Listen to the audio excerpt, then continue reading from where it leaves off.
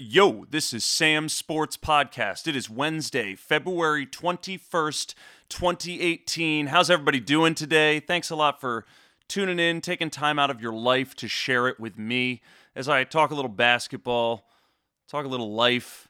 My birthday's coming up on Saturday. It's going to be pretty exciting. Flying back home to Philadelphia, going to see the Sixers play the Orlando Magic. Going to see... It's interesting. 5 o'clock tip-off.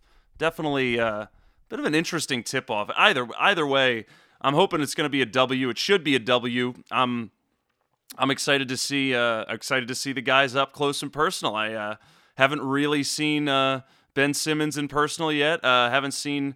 I've seen Embiid. I've seen the rest of these guys, but I want to see the cohesion in real time. Get up close and personal with these guys, and hopefully, playing the Magic. Listen, the Magic are, to kind of go into, I was just looking at the standings, and, there are so many teams that are just in Tankapalooza. Like, there's about 8 teams or so that are all just circling the drain, like the Kings and the Suns, and I think the Grizzlies are down there as well. Here, let me just pull it up instead of talking out my ass. The Suns, the Mavericks, the Kings, and the Grizzlies are all in the toilet. And then you've also got... in the Eastern Conference, you got the Hawks, the Magic, the Nets, the Bulls, and the Knicks are the Knicks can't even tank properly. I mean, they probably are going to tank now, but they haven't been shitty enough to consider themselves tanking already. So, of course, the Magic are one of those teams that's, circling the drain. So I'll get a chance to see Aaron Gordon, hopefully before they, the trade deadline's passed, but, hopefully before they try to figure out what they want to do with him I don't think he's going to be on the Orlando Magic next year. Although Orlando they might try to build around him. Although there is a sense that, I think they might need to start over, but who knows what the hell Orlando's doing. I'd like to say that there's smart people in that front office, but they just... it's a new regime. Give them some time. I like Frank Vogel as a coach. And I'm going to see it, let's see what they got. But hopefully, I think the Sixers are going to be able to overwhelm them. The Sixers really have a way of, jumping out to those big leads in the first half, and, then their defense sort of flounders. But we've seen a little bit of a change in that over the last handful of games. They had that 5-game winning streak going into the All-Star break. And, Embiid should be healthy when Embiid's on the floor. It's a very different team. And so, hopefully they'll come out with some gusto and, Orlando won't give them too much trouble. I think Orlando will definitely try to push the pace, but Orlando is the team that has way more problems than the Sixers, in my opinion. Now, so I titled this Playoff Predictions because I wanted to take a look at the playoff seeding, and I know there's been weird discussion about trying to reseed the playoffs and whatever. That's not going to happen in this season. Let's just focus on this season. And, listen, maybe you want to talk about reseeding the playoffs. There is something to be said for putting it 1 through 16 and actually giving all of the teams, why we're splitting it East and West. The original thinking, I'm sure, was because it was easier to fly to these cities. Now in 2018, flying anywhere is a much easier thing to do. Having a game...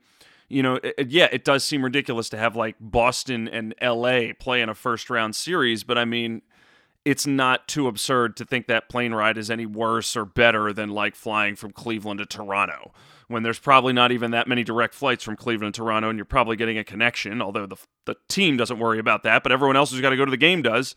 Anyway, I'm getting off beat, or off track, whatever you want to call it. Let's focus on the playoff seeding. So, let's take a look at the Eastern Conference right now. The Raptors and the Celtics are right up at the top. Celtics are 2 games behind the Raptors. They pretty much both have 40 wins. They're kind of locked into that early section. Then you got the Cavs at 34 and 22, game and a half ahead of the Wizards, 2 games ahead of the Indiana Pacers, 2.5 games ahead of the Bucks, 3.5 games ahead of the Sixers, and then it looks like they're a good 5 games ahead of the Heat. So all of those teams, they could be changing spots before the end of the season. And then you have the 9 spot and the 10 spot you've got the Pistons at 28 and 29, who looked exciting when Blake Griffin showed up, but now they've kind of come back down to earth a little bit. And then you've got the Charlotte Hornets, who are kind of fading fast. I don't think Charlotte's coming back this season. So right now, you're really looking at the Eastern Conference, and unless one of these teams implodes, and when you think about the fact that after Charlotte, you've got the Knicks, the Bulls, the Nets, and the Magic, and the Hawks, none of them are going to be catching the playoffs. So the playoff seeding, or well, not the seeding, but at least the contenders is set for the Eastern Conference. And then your question is, are the Pistons going to spook anybody?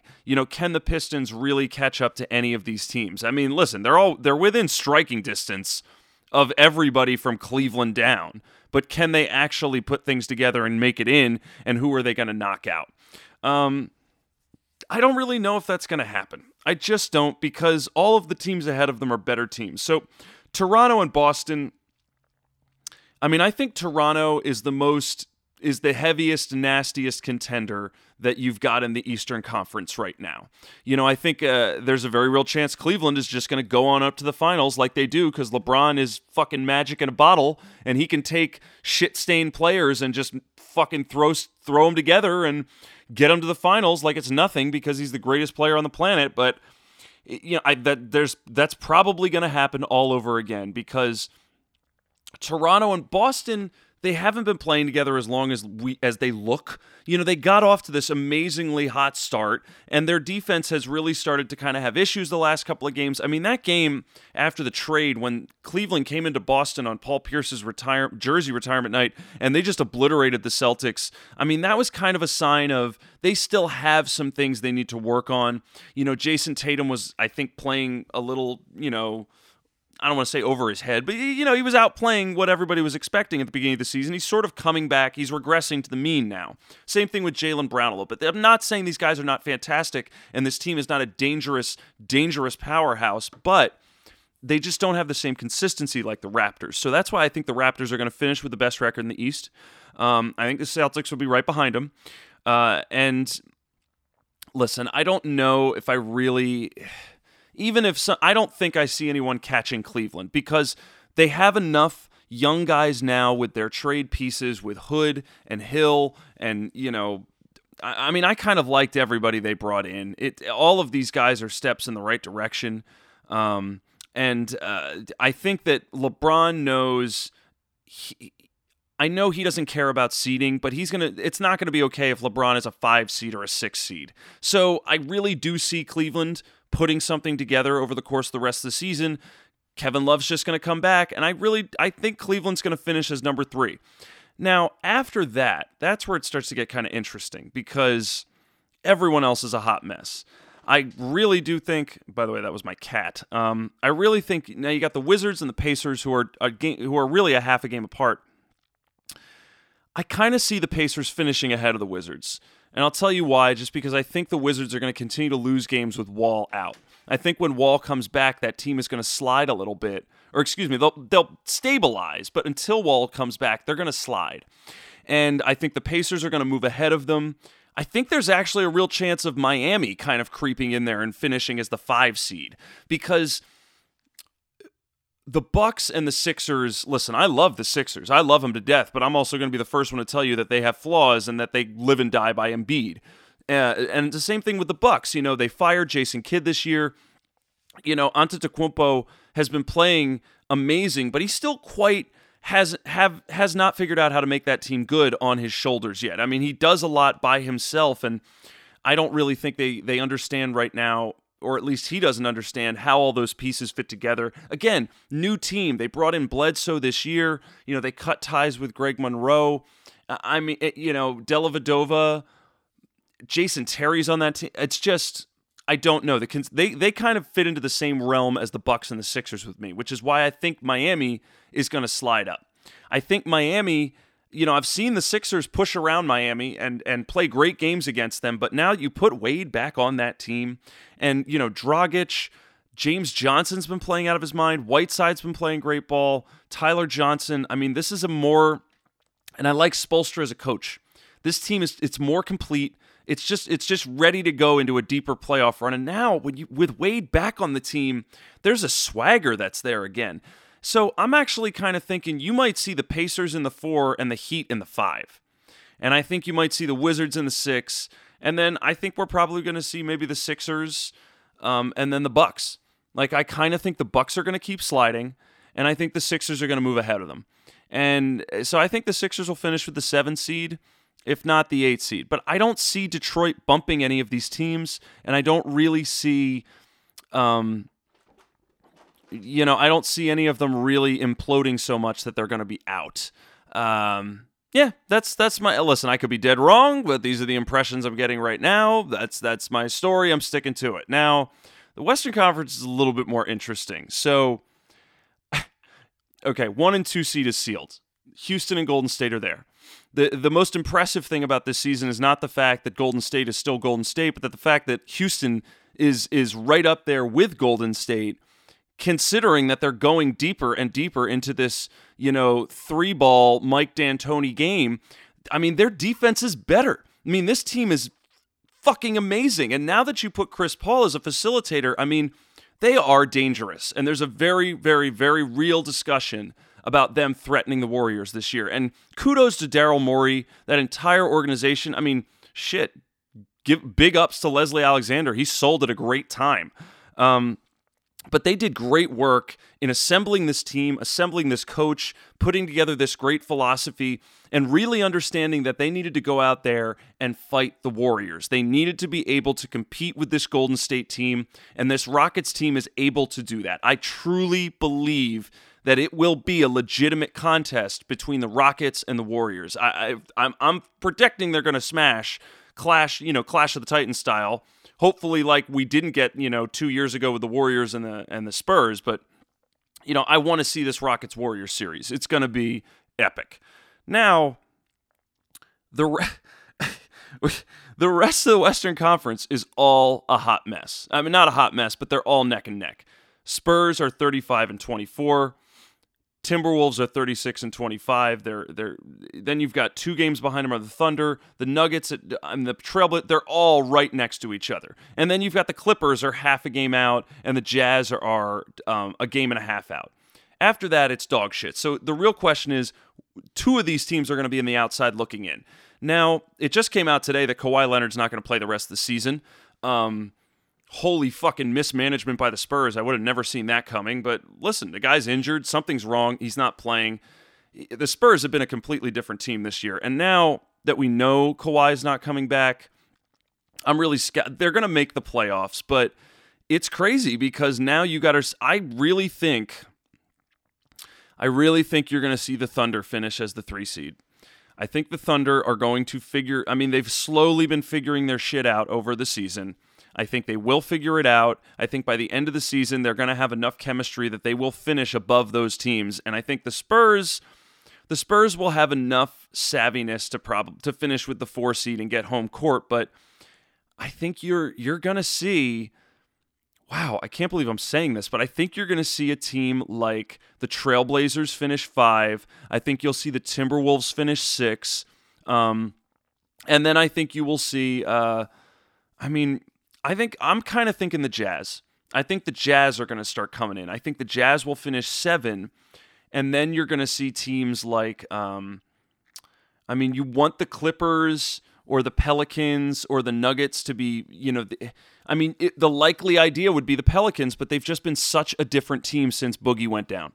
And since Boogie went down, Anthony Davis is doing everything he can to drag that team out of the mud, but I don't know. I just don't see it coming together. I mean, getting Mirotic was a great move. I think he brought some much-needed shooting, but it's just they're fading, and they're fading fast. And the same thing with the Clippers. Like, the Clippers had some potential, but, again, they're fading, and they're fading fast. I think you're probably going to see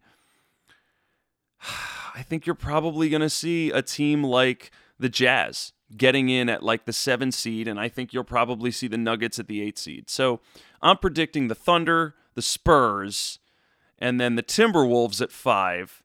The Trailblazers at 5, the Timberwolves at 6, the Jazz at 7, and the Nuggets at 8. That's my prediction. That's how I'm going. That's my story, and I'm sticking to it. Listen, this is all just going off of what I've seen, my impressions of the team, how consistent they've been over the season. And, some of the superstars they got, like the Trailblazers have got Lillard and McCollum, and for all their problems, they're going to be able to throw together a couple of amazing wins that will allow them, I think, to slide up the standings. The Timberwolves have shown a track record of struggling. I think they're a bit of a different team with Jimmy Butler there. I think Jimmy Butler's a huge piece. Like, Karl Anthony Towns, he's had his growing pains, but dude, Jimmy Butler's the one who I think has really been the thing that has allowed the Timberwolves to be a serious competitor this season, because he's the only piece on that team that's like seriously different, aside from like Jeff Teague and Taj Gibson, but it's Jimmy Butler, man. He's making that machine go. But I still think they're going to flounder and have some problems, which is why they're going to slide down to like the 6th seed, because the Thunder, the Spurs, and the Trailblazers, just a little bit more seasoned, they'll get those wins when they need them. The Jazz are just too hot. I think the Jazz are going to jump right in and bump the Pelicans. And I think the Nuggets have a little bit more going for them than the Clippers or the Pelicans right now. They just got talent, man. They got good talent. I don't think they're going to get past, either Houston or Golden State, but they got talent. And it's kind of fun to watch them. And, you got to be optimistic for something with that team, especially in a smaller market, and they just don't have as many superstars right now. You got to be excited about guys like Jamal Murray and Gary Harris and Will Barton. These are great players, but, they just don't have the same name recognition as like a Chris Paul or a James Harden. Yeah, those are my playoff seedings. Thanks a lot for listening. I kind of want to get out of here. But I can't help but mention this thing with Dallas, with this terrible sexual harassment story that came out in Sports Illustrated.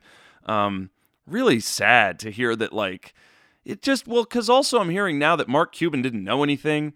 For the guy who's such the hands-on owner to really have no fucking idea what the hell was going on with the business side of his basketball team, I kind of believe it, but I'm also sort of like, I mean, he just seems like the type of guy, I don't think he's going to pull a complete and utter fucking lie. He could, but I don't know. But it was such a bad look. Really disconcerting stuff. And, I just think Dallas is a classy organization. And, I mean, the sexual harassment, sea change that we're seeing here over the last, it's been 4 months since the Harvey Weinstein story broke.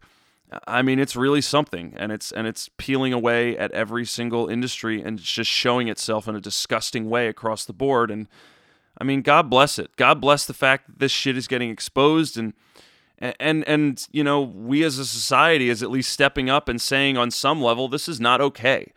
That we should be saying this is not okay. Like, Mark Cuban should come out and say, I'm fucking embarrassed. This is horrible. This is terrible. These guys are fired. I'm bringing in new people. Fuck that shit. Like, that's a good example to set.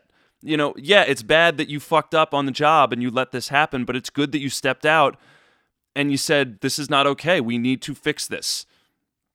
It's very often in history that when you fuck up, you got to step forward and take it, say, we did this wrong. This is on us. We apologize. We're going to fix it moving forward. You can't get busted. If you get busted and apologize, that's a little different. You got to step up and be like, yo, I did this. We feel so much differently when someone's like, yo, I did this. Anyway, just disappointing. Just very, very disappointing. I just think the NBA is one of the better leagues, one of the better run leagues, classier leagues, and it was just disappointing. Anyway, I got to get out of here. It's I'm still sort of in the throes of the All-Star break. Have to get back on the mic and just talk a little bit and discuss a little bit of what I'm seeing. I'm excited for the basketball game. But,